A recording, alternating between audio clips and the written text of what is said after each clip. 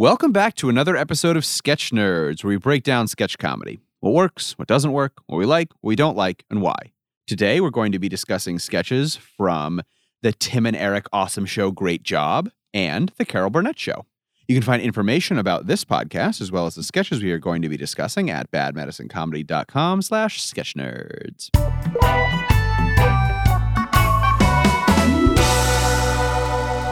Joining me as co-hosts today, it's Elizabeth E.K. Kemp. Hello. Julian Morgan. Oh, yeah. And Seth Alcorn. I don't know how I'm supposed to follow that. Hello, everyone. I'm Andy Weld, and today we are happy to have on as a guest, Joanna Harris. Joanna, how are you? I am great. How are you? I'm doing well. Well, now, Joanna, can you tell us about your background in comedy? Sure. So I started doing comedy in college. So I was part of a sketch group in college. So Christopher Newport University, seeing you tonight. Shout out to that. Way to go, CNU. We still have exists. a Bad Medicine alum who will be here for our next episode, who also went to Christopher Newport No University. way. Who? Yeah. Jess Randazzo. Oh, don't know him. Don't know him. But that's awesome. That's really cool. Seeing you represent. So I did sketch comedy there. And then after graduation, took a break from it and then made some videos with some friends. Eventually that disbanded, and fast forward, I moved to the DC area, or closer into the DC area, and was like, oh, I really want to get back into sketch again. I really want to get back into comedy. So I started taking classes at Dojo Comedy. Yeah, sure. Just to get back into it and, meet other people interested in it. And then I heard about the Comedy Potluck show. So what's Comedy Potluck? So Comedy Potluck, I think the easiest way to describe it is a open mic variety show. So basically, when people ask, well, what are the sort of things that I can submit? What kind of act can I submit to Comedy Potluck? We pretty much describe it in terms of what you cannot submit. Okay. So that's regular stand-up and like traditional improv. Anything else goes. We encourage people to be experimental. We encourage people to sort of break the barriers of genre. I guess the broad term could be sketch. Like every act could be technically sketch, but it's definitely, we get a variety of different. And so you're involved with that now? Yeah. So I started just participating in it. Lindsay Deming of Church Night started it. And then she moved to LA, and then she came to me, Ian McDermott, and Johnny Fantastic and said, will you guys take over this show? And so we took it over. And so it's been a few months now, I would say roughly half a year since we've taken the helm, and it's been doing good. We've been getting pretty good turnout. Good. So, yeah. That's awesome. Can you introduce our first sketch for the day? Yeah, absolutely. So this sketch is from Tim and Eric Awesome Show Great Job. And I guess the best way to describe, the sketch itself, is Do-Da-Do-Do, which is the first Tim and Eric sketch that I ever saw. And how were you introduced to Tim and Eric? So it was from a friend from Seeing You Tonight, who's one of my best friends now. And she was just singing this, like when we were, in rehearsal. And I was like, that's so funny. Like, you're very funny. And she was like, oh no, like, let me show you. Let me open your mind to Tim and Eric. And so it was the first one. And at first I was just like, what is this? Like, this is ridiculous. And then I got further and further and further into the YouTube rabbit hole. And I was like, this is amazing. This is life-changing. Maybe I've just never gone down the rabbit hole. You gotta go down the Tim and Eric rabbit I've gone hole. down it fairly far, but sorry. I thought people got introduced to it by, their friends putting a bag over their heads, taking them out to the woods, and making them watch it for several hours. That's also a Tim and Eric sketch, and it's Okay, I'm sure it is. So, sorry, cut you off. No, it's not. I don't even quite remember. But yeah, it was, so it is, they do a number of song sketches. So the way I would best describe Tim and Eric is like it's a local cable access TV show from like another dimension, or like just a dimension just like a hair off like from ours. Like it's like ours. There's recognizable things, but it's weird and bizarre. Those are the words that people usually use to describe Tim and Eric. Surreal, all that stuff. Absurd. Yeah, it's a trip. It's like I love Tim and Eric. So like I just think that like when they were making videos, they went to Temple, I think, right? Where like, but basically they were in college and they're making videos, and they were sending them out, and they had to edit them in a certain way because they obviously had to be on VHS and stuff like that, and they had the weird like camera. They kept that style their entire careers, and I love that. and so it's basically just like it's absurd, but it's just like hyper focused on one particular thing, and they just make it super weird. So that's what I love Tim and Eric for. Yeah. And here's a clip. Slap your friend. Get sexy, kids. Do-do-do-do. Stinks in here. Smells like meat. Rotten meat. Kids, why would you bring that rotten meat in here of all places? Kids, you stupid motherfuckers. What the hell's wrong with you, kids? All right, Joanna, why did you bring this sketch to us today? I guess because Tim and Eric is pretty formative for a lot of my own personal work, and also, so I was having trouble picking which Tim and Eric I wanted. What were you between? There's so many. I think one of my favorites is Married News Team. Okay. Like I just love that trio of actors. So that's Tim and Eric. They're playing a married news team, so a husband and a wife, and they're just like these like Midwestern, like white, middle-aged, just like fuddy-duddy local news reporters. And then there's John C. Reilly, who does Steve Brule, which later he gets his own spin-off show, which is amazing. So I didn't know if that counted as sketch. Like that's sort of its own. I think it does. I'm definitely bringing Steve Brule. If it's hot, just don't go outside. Oh, yes. The thing I just want to say, the thing I love about Steve Brule is that like that character just sounds like what I sound like in my head to myself. It's all like, oh yeah, like, just go to bed early, then you won't feel lonely times, you dingus. I'm like, yes, that's it. That's right. Yeah. But yeah, so it's between that, like all the songs, like I had trouble like narrowing down between like all their different musical numbers.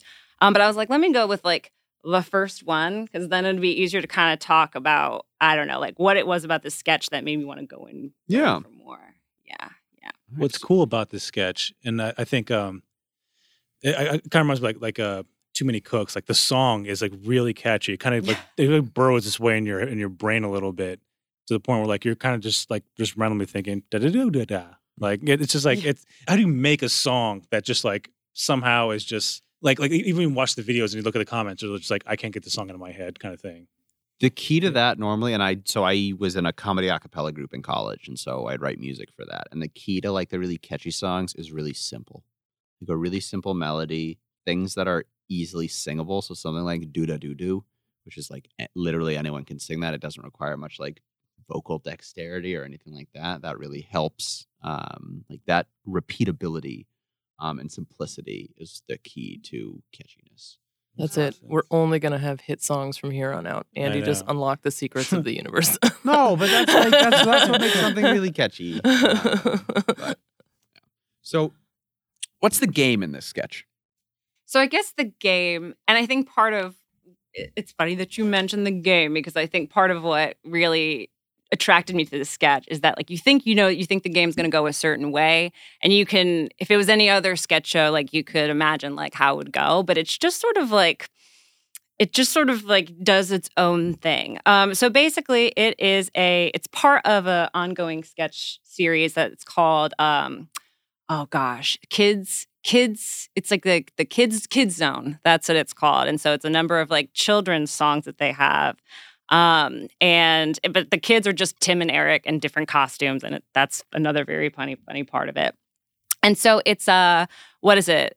Not call and response. The kind of dance where you like the person like throws out commands. Oh yeah, yeah. It's like line dancing. Yeah. And apparently, someone told me, Ian told me, my boyfriend / co-host on Comedy Potluck, that apparently Eric Weinheim used to do DJ like middle school dances, and so apparently like that's where he got the idea, because they were doing like the. What is it? Like electric Cupid slide. Shuffle, like electric slide, like all that. And so he just came up with his own version of the song, which is call and response, and just just weird and random, and just like, what would you do if you heard this song on the dance floor? So that's that. So it starts off like kind of normal. There's like some tip-offs that things are weird. I like when he says slap your hands instead of clap your hands. Yeah. And so you're like, okay, this is a little weird. And then it just like he just gets into more weird instructions. Until you're at think about your dad and you're like, okay, what do I do with that? You kind of off the rails from that point on. Yeah, Things don't exactly. necessarily go from one to the next one. Yeah. Seth, as a writer, when you've got a sketch or when you're planning on something or looking at writing, that's really kind of a deconstructed game. This is not a traditional sketch. No. Nor would I expect one from Tim and Eric. Absolutely. But how do you effectively communicate that this is deconstructed and not bad? You know what I mean? Wow. No, but no, that's Yeah. important. There's a fine line between we're going to break it down to its elements and do something funny with the elements rather than like, this is just someone who doesn't know what they're doing. Tim and Eric obviously very much know what they're doing. Well, we talked last week about the importance of engaging the audience a little bit. And for my money, the audience for Tim and Eric is people who are already familiar with sketch comedy. And I don't mean that you need to be super familiar with it, but you've seen a couple of episodes of Saturday Night Live and you know how things are supposed to go, so you can appreciate it when they don't. Mm-hmm. So the important thing, if you are writing a sketch that is visibly deconstructed, is you want to make it very clear that that's what you're doing. Each choice should be seen. Like it's sort of like a magician doing all of his or her tricks without the sleight of hand. It's like, this is how this is done, right? You know how this is done, except that we're not doing it that way. We're doing it this way. Mm-hmm. So you have to be really obvious about how you are putting the sketch together. Because if you tried to write a traditional sketch and deconstruct it, that's going to look bad. You have to show what you're doing. Yeah, I say this about Tim and Eric all the time. It's just like their style is the joke. The way they're editing and the way they present you their content, that's the entire joke. And then everything that happens inside, they do like little things. That I love how like every sketch for Tim and Eric experience the same thing in different ways, very, very subtly. Where like, so he's like, think about your dad. And Tim just kind of like looks off to the side, and then Eric is just like he's just like trying to just like draw the mental picture in his head or whatever. There's like, do something sexy, and like Tim is like but Eric is like rubbing his nipples and like licking his lips. Well, that was really one of my saying that to kids. My favorite Be sexy kids. That's one of my favorite parts. Is that Tim was like, no, I'm not gonna do that. I'm just not gonna do that. He was like, I want to meet that dad, and Tim's just like, I do too, I guess. That was like, why do you want to meet the dad? What's happening there? Well, so the guy in the gold jumpsuit is actually sort of a recurring character in Tim and Eric's sketches, right? Like he always comes in, he's Pierre. Yeah. And it always seems like in the sketches where he appears, there is some element of him trying to like go out and make some like very deep personal connection with someone. And he's very positive and upbeat, and like there was some other sketch I remember where he puts lotion all over himself, and then it turns out to be toxic, and so he starts hallucinating that he's become a member, like a really like he was embraced by a family, and like he's like, oh, and the dad in this family is so like, we're gonna go play baseball in the yard, and so there always seems to be an element where Pierre is present, that like that's sort of an undercurrent in the sketch is some like there's always something like you get caught up in all the abstract stuff, but there's always something really specific that they're doing, which makes it so fun. I mean, I gotta say, so these are characters, but I work at the public library, and I just want to say, like, characters like Pierre, a lot of the characters that Tim and Eric presents, like, they're just sort of like raw examples of the kind of people that you interact with on a daily basis working at the public library. It's kind of like the Parks and Rec thing when they would have the public forum things. Yeah. It's like, these are the people in your town. I want to say they even use like they don't use real actors. They just like bring people on, and they just like happen to like Pierre, and so they bring him on to recur for stuff. But like I want to say they actually don't use like real actors.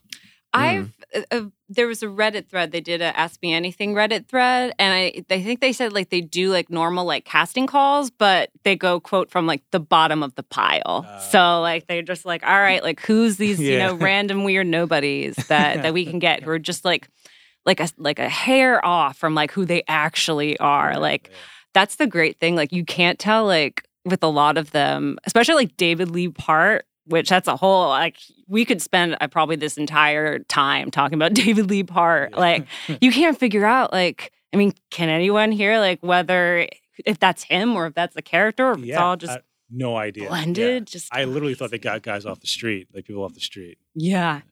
It's really awesome. So, yeah, I think that's what you were talking about earlier in another answer to Andy's question is that they give the appearance of doing, I guess, for lack of a better way to put it, found comedy. Yeah. Joanna, do you think the elements of this sketch, we talked about how the game is kind of, it's not quite a coherent traditional game, but do you think the elements that are being introduced are random, like the dad and the spoiled meat thing? Are they random? Is there a certain cadence to them? Talk about that a little bit. Yeah, no, I think that when a lot of people don't like Tim and Eric, they think like it's just totally random. But I think there is a cadence to it. It's just not one that you're used to. It's not one that beats to a traditional beat. And it's very like, it's like kind of stream of consciousness, which is how a lot of Tim and Eric sketches kind of are. But yeah, they definitely have a fixation with dads. I know like it's just within all their sketches, this fixation with dads and like. It's just very Freudian. Yeah. I mean, yeah. Or Oedipal. I don't know. But yeah, I mean, I don't know if they could even like sit here and explain why they made, exactly the choices they made. Just speaking from like someone who's written stuff maybe kind of similar. But just like, you just try things out and you're like, yeah, like that's right. Spoiled meat. Like, let's just start yelling at these kids about spoiled meat. And it's funny. I was honestly like, it's just like you said, that kind of stream of conscious where it's like, he's like, I want to meet that dad. And then the next couple of lines is like, smells like spoiled meat. And then they go on a whole thing about meat. And then I think ends up being about meat. Yeah. So like, I mean, that's what I love is it's like, I mean, their game is the after school special kind of sing-songy music video. And that's the world that they put this in. And then within that world, they can do whatever they want. We did, I brought in the universe, which is one of my favorite Tim and Eric things. For the podcast, where they just like they're going to be two scientists and they're going to talk like what the fuck is this guy's name? Neil deGrasse Tyson, Carl Sagan. Carl Sagan. Yep. They're going to talk like Carl Sagan about the universe, but they just end up like just talking nonsense. Yeah, and that's what I fucking love. They create this world for you, and then inside of it, they just do whatever they want. But when you bring up the meat thing, it almost makes me wonder if some of those what seem like hard left turns are actually somehow always telegraphed or commonly telegraphed somewhere in the sketch, or that they're like links somehow in other places in the show. And now I'm sitting here thinking like I'm gonna sit here in like a basement with like red conspiracy yarn, like linking Tim and Eric sketches, and then they're gonna put out some interview that's like, no, we just flipped a coin and picked a word out of a dictionary, and we're like, cool, let's make it about this now. Damn it. References to red conspiracy yarn making a return here on Sketch News. EK, when you have a sketch like this that is non-traditional, how do you approach that as an actor? I have no idea. I mean, Tim and Eric. Good. Next question. Well, I mean, Tim and Eric, they're like what Julian's talking about. They have such a specific style, and that style in and of itself kind of dictates the acting. And because they do almost all of their stuff on video, you can get some of those smaller, more nuanced reactions that, like, even though, like, on a stage, you maybe won't be able to see past the gold shirts and the bike shorts, but in this context, you can get those tinier reactions that show that they are having very different experiences.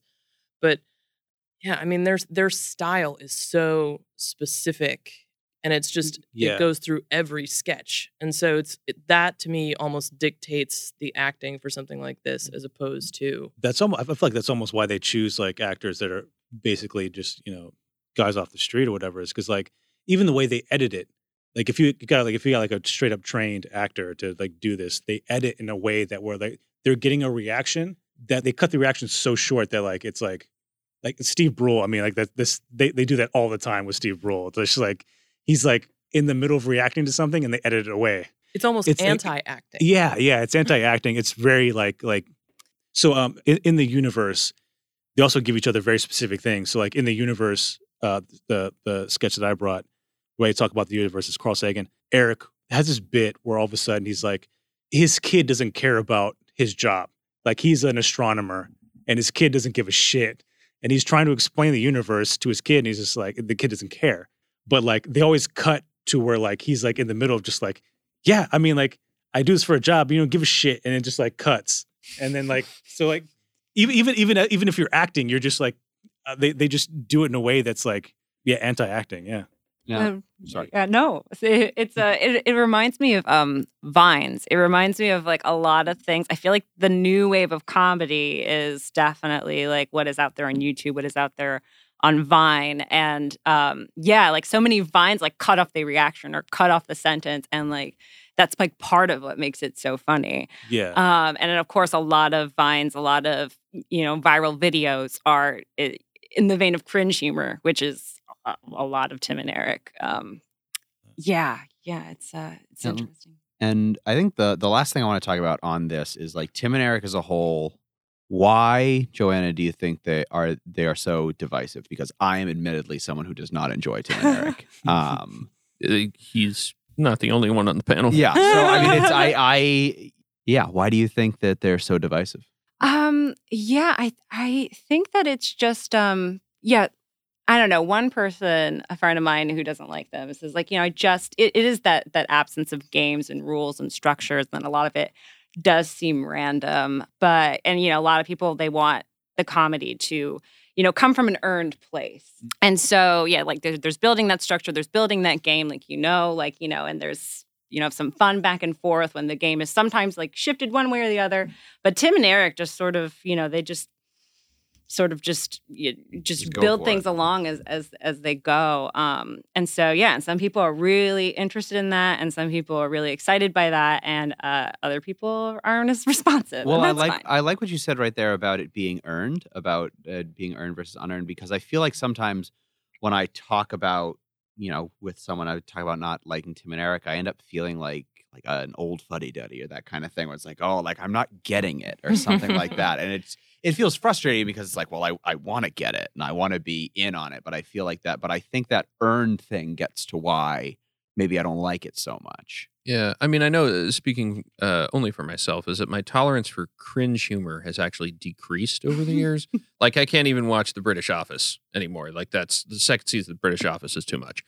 But one of the things that I think they're doing, and I will say that I did like the pricing sketch. We actually taught that sketch in our last class. Is the idea that they're not exactly doing parody. I think what they're doing, they're pointing out how absurd the stuff we do is anyway. And sometimes that works for me. And most of the time, unfortunately, it doesn't. As a Tim and Eric fan and defender, I will say that for me, sitting down and like how I love to watch Tim and Eric is Stoned to out of your fucking mind. No, actually, I like to watch it like in a hour to 2 hour long block, like maybe just have it on in the background while I'm cleaning or something. Because for me, like kind of watching it in an immersive way, I think has the same effect or the same impact as someone who is going to go out and do acid in the desert or something. Like it's just kind of like it changes your mindset a little bit, and it kind of opens you up to the possibility that even if you tend to write with a rule and like a beginning, middle, and end, that you can still play. And I find it very freeing to just see it happen.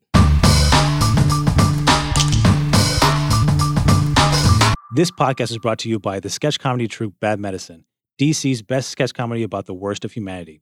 Visit badmedicinecomedy.com for info about live shows, workshops, and t-shirts for people who love comedy.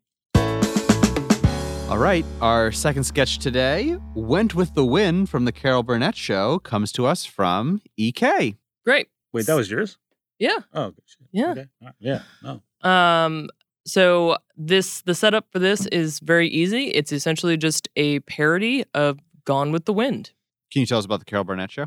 It's pretty self-explanatory. It's a Carol Burnett, small cast sort of sketch show that aired during the 70s. I didn't honestly do like a whole deep dive on the show before coming on to this. If you had wanted me to do that homework, I feel like you should have told me. Well, I have a question because I only knew about Carol Burnett. To me, she was always Miss Hannigan from the Annie movie. Right. Oh, okay. And so Carol Burnett show, what did she do before the Carol Burnett show? Like, was she just a stand-up comedian? Like, I don't know her. SNL, right? Was she? No. No, I was going to No. say, this is... Yeah. I mean, we can start this over, and I can really quickly Google Carol Burnett and the Carol Burnett show. No, this is gold. This is gold, Yeah, EK. This is canon. Random facts. No one knows anything about Carol Burnett. Mama's Family, the sitcom, was a spin-off of a sketch from the Carol Burnett show. Yes, it was. Way. And Yeah. Vicky got her own show as well. Oh, wow. I didn't know that. Yeah. And here's a clip. What brings you to Terra? You vixen, you. Starlet, I love you. That gown is gorgeous. Thank you. I saw it in the window and I just couldn't resist it.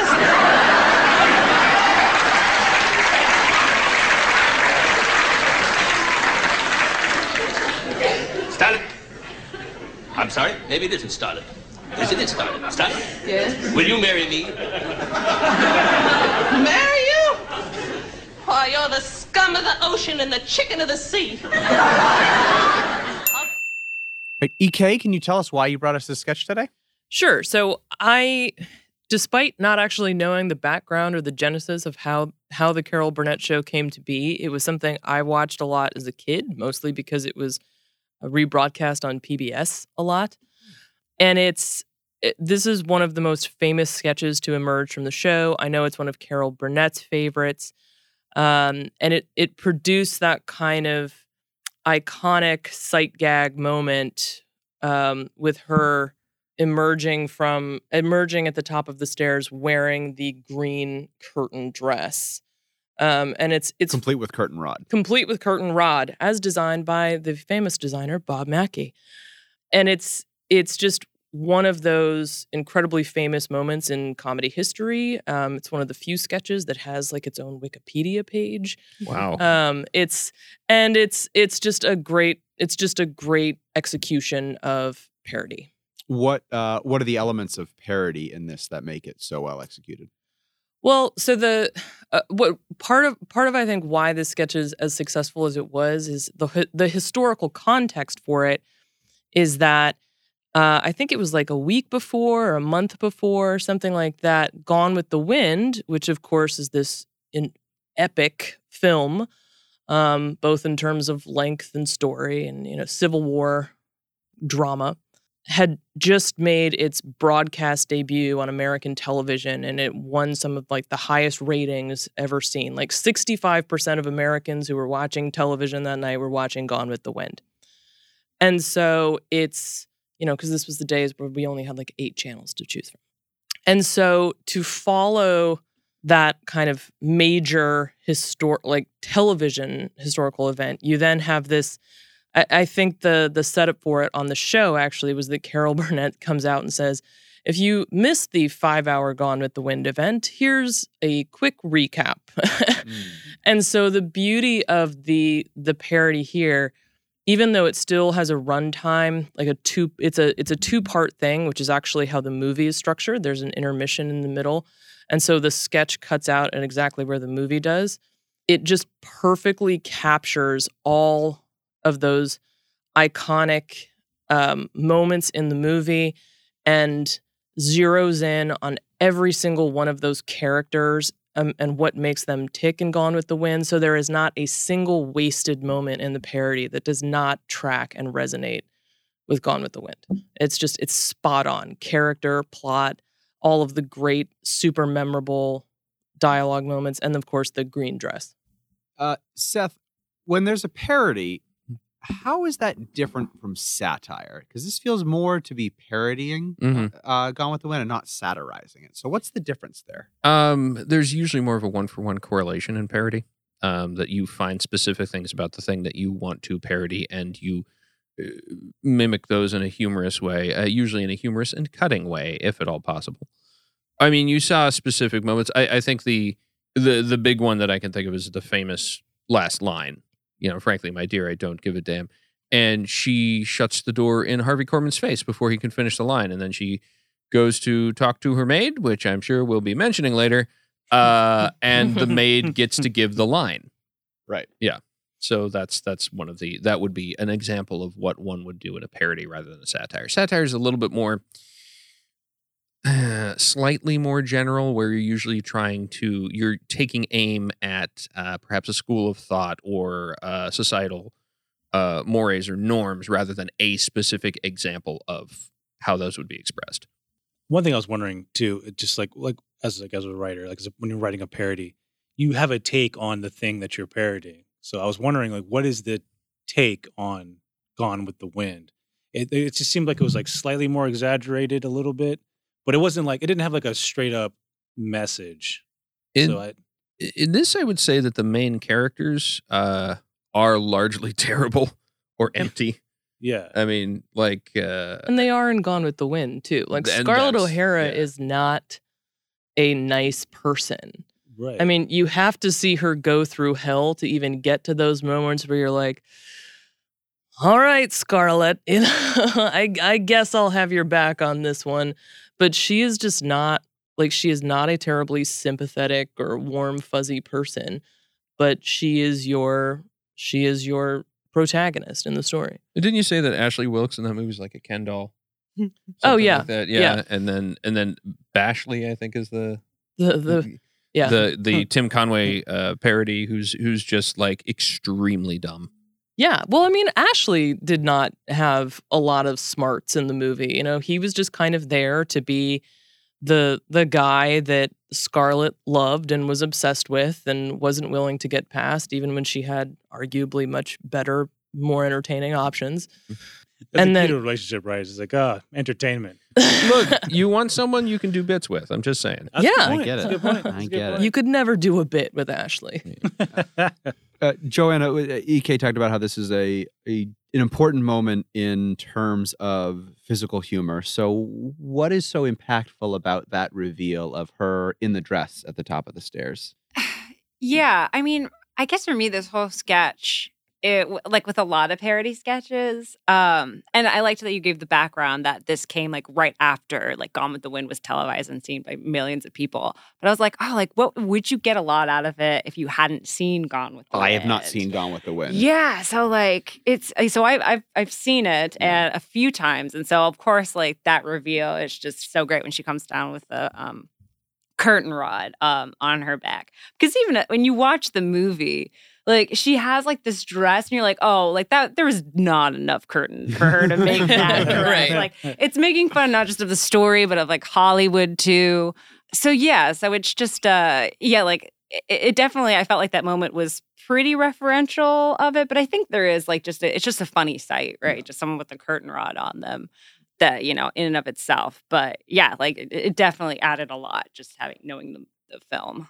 Yeah, and Carol Burnett just throwing herself down the stairs was I was twice. Twice she goes down the stairs. And I was like, damn, you can hear them running up the stairs, so they're not padded or anything like that. So she just did that. And I was like, damn. Well, those dresses, there's a lot of cloth in those. Probably a lot of padding in the dress itself. I'm glad you can speak to that stuff. I'm just saying what it looked like to me. Although I will say about the timing of the parody and whether you'd get a lot out of it without having seen Gone with the Wind, we do now, because Gone with the Wind has become such a cultural touchstone that enough scenes of it have shown up in clips or in other parodies or whatnot that it's fine. But in late 60s, early 70s, you would have had to have it on TV because there are no VCRs. There's no streaming service. At best, there weren't? I know you're young, Andy, but anyway. And, maybe it was in some second-run movie houses, but you needed an event that showed that movie with enough people to see it to make your parody funny enough to watch. But even if you've never seen the movie, you don't have any context for it, that it is one of a phenomenal sight gag. Oh yeah. Where it's just yeah. And I mean, it's doubly funny for me just knowing where the dress comes from in the movie, which is that she does go and take the drapes down and sew it into this dress, which actually in the movie is a very lovely dress. But just so it is drapes in the movie, but then to have that joke be not only are we making a nod to that reveal and that moment, but then to actually have it be the literal drapes with the rod. I mean, that adds an element to it. But even if you were just to see that out of context today, it's still so. I think it's still so funny. Like just that moment could stand on its own for a lot of people. Yeah, there were a couple of other. I counted 3 song references. 3 song reference jokes. Camptown Races, Dixieland, and Tallahatchie Bridge. I didn't know that song. There's what Billy Joe McAllister threw off the Tallahatchie Bridge. Well, that's why I'm 40, folks. I'm 40, and my parents used to like to listen to oldies, so I know that song. Go look it up. It's in the Wikipedia article. My parents like to listen to currenties, and that's why I know that song. Yeah. No, it does. It is like a little, okay, if you didn't even know Gone with the Wind movie, it does tell like a story. Like it is not just like, here's a number of scenes, like not connected. Like it does like do like a quick, like cohesive storyline. So you could even just following along like that storyline, even if you just thought this was just a silly play in of itself, like it's funny. I think one of the things that we should talk about, and Seth referenced this earlier, is there's the very problematic parody of Hattie McDaniel's character. Mammy in the movie, Sissy in the sketch. No, Prissy. Oh, was it Prissy? Or I thought you were saying Sissy. No, in the sketch it's Sissy. Yeah, in the sketch it's Sissy, and the character in the movie's name is Prissy. Oh, and that's the one who had the, I don't know nothing. Wikipedia is lying to me. Yeah, well, they're both characters in the movie. So Mammy... Oh, Hattie McDaniel's character is Mammy. Butterfly McQueen's character is Prissy. Okay. There's the confusion. Yeah. Both are problematic. Mm-hmm. Don't. Yeah. But I would say they're in some ways I'm more comfortable with the parody because I actually think the more problematic representations are in Gone with the Wind. Mm-hmm. And to me, this one read almost as chastising those representations in the movie as much as anything else. And actually, to Seth's point about giving that character that great line at the end, which is kind of like a big F you to Scarlett O'Hara, like that's ultimately, I think, what a lot of people, especially watching it in a 21st century, like that's kind of what you want, the outcome you want for those characters is to have a moment where they can just be like, you are just a crazy bitch and I'm tired of it.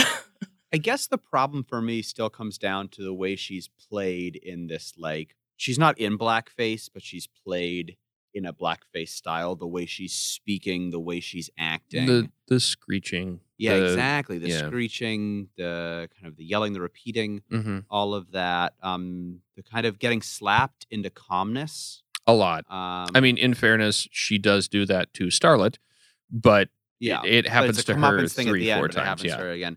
So I think there are ways they could have addressed that. Using a black actress would have addressed it, I think, in a number of ways. Using a black actress dressed in 70s clothing, just kind of being not of the time, might have been fun. Yeah. But I just think it's like, what are you saying about that? The only reason I really know about Gone with the Wind is because Hattie McDaniels won the Academy Award for Best Supporting Actress. So that's also my mom's favorite movie. But I was just like, what are you saying about that character? Oh, when I watched the performance, I without even having watched it, I do know about the characters and stuff like that, just because it's so big in pop culture. But like, what are you really saying about that character? I didn't see any of that. So there wasn't enough perspective, I thought, given to the Sissy character in the sketch. See, I think that just might be for me, there is so much more agency and empowerment given to her in the parody than there is in the actual movie. Like the parody for me actually is very critical of how Hattie McDaniels and Butterfly McQueen are portrayed there.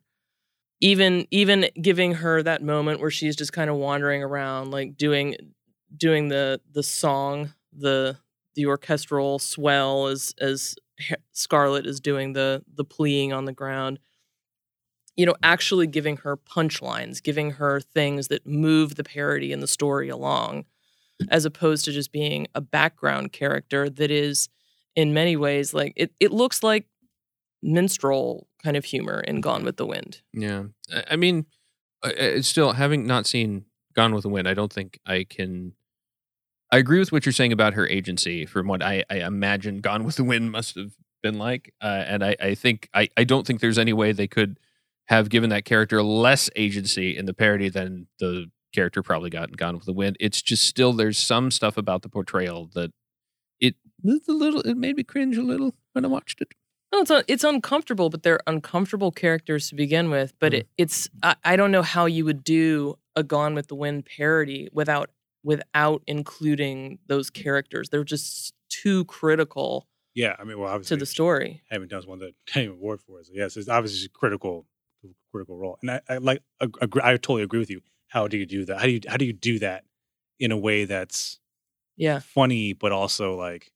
And her voice in the movie is so is so distinct.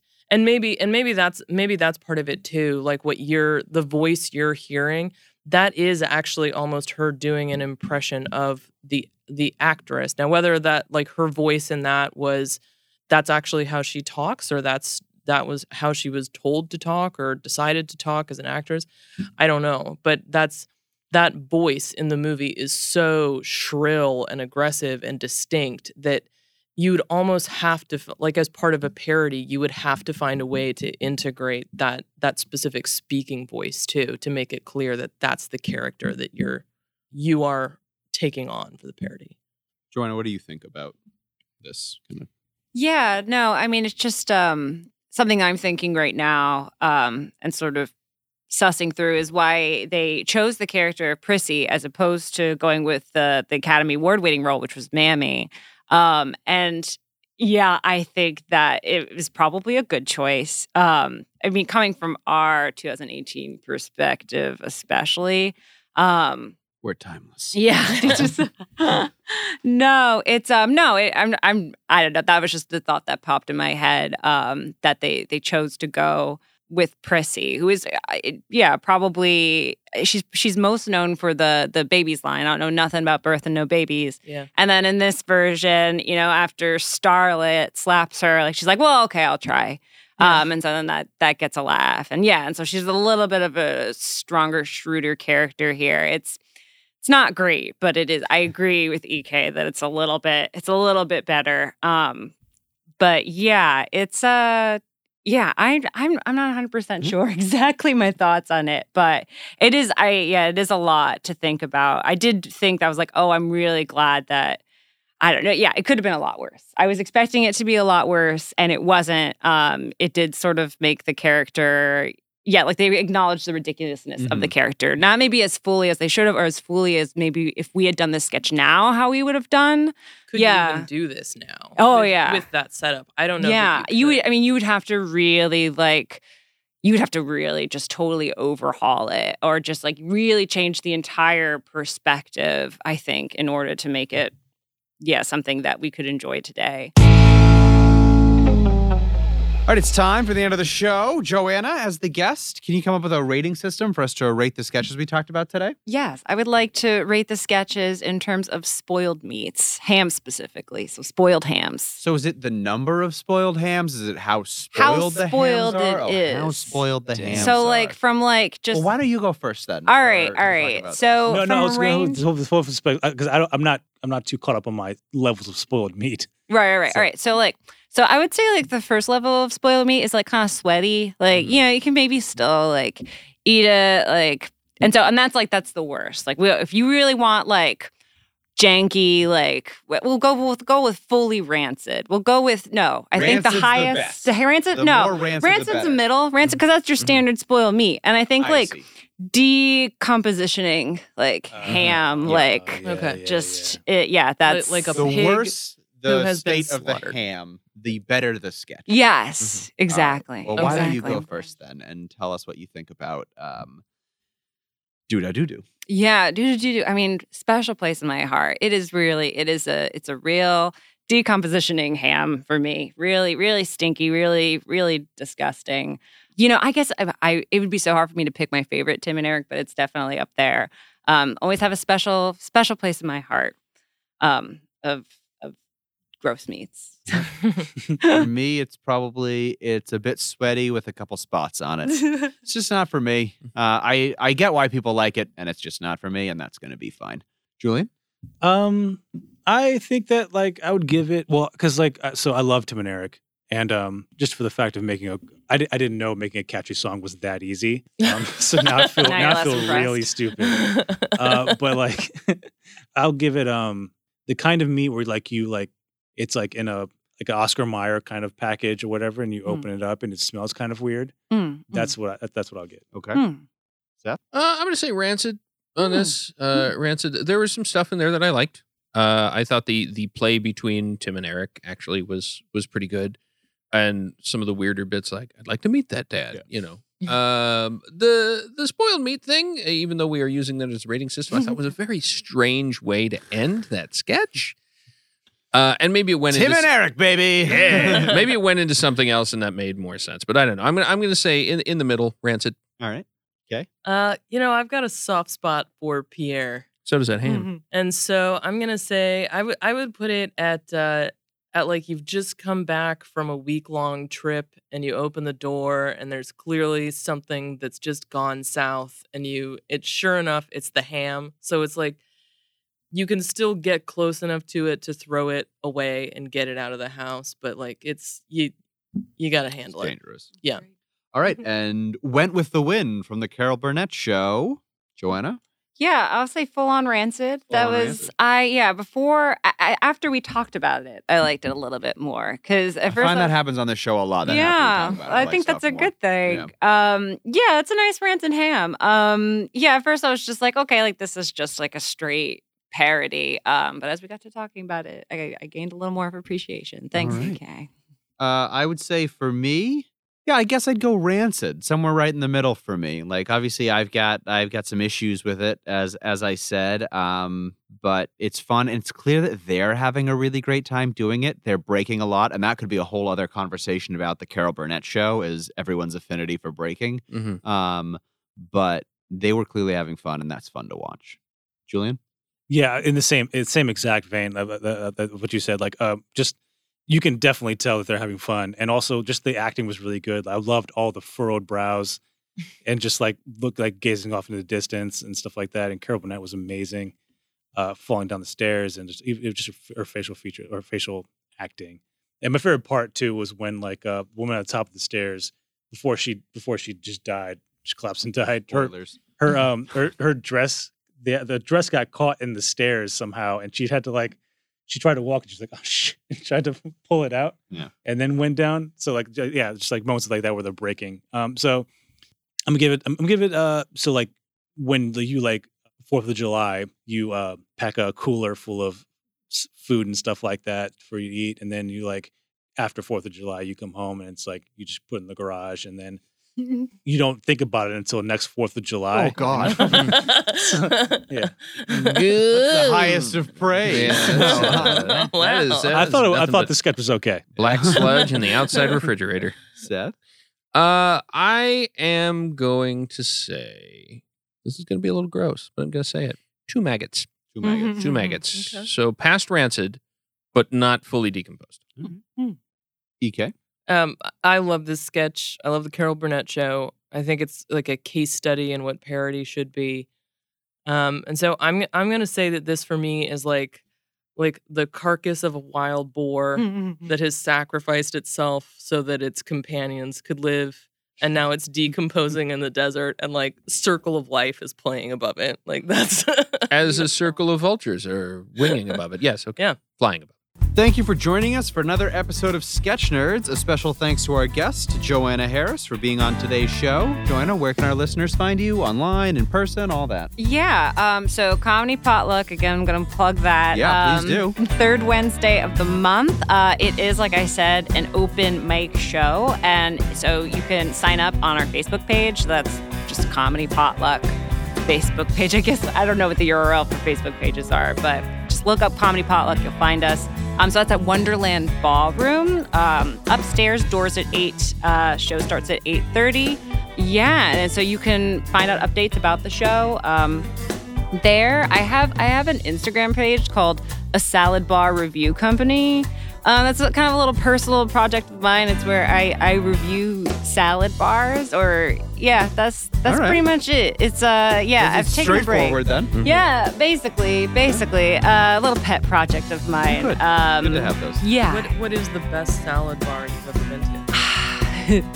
I think it started with my family's overzealous love of like the Ruby Tuesday salad bar.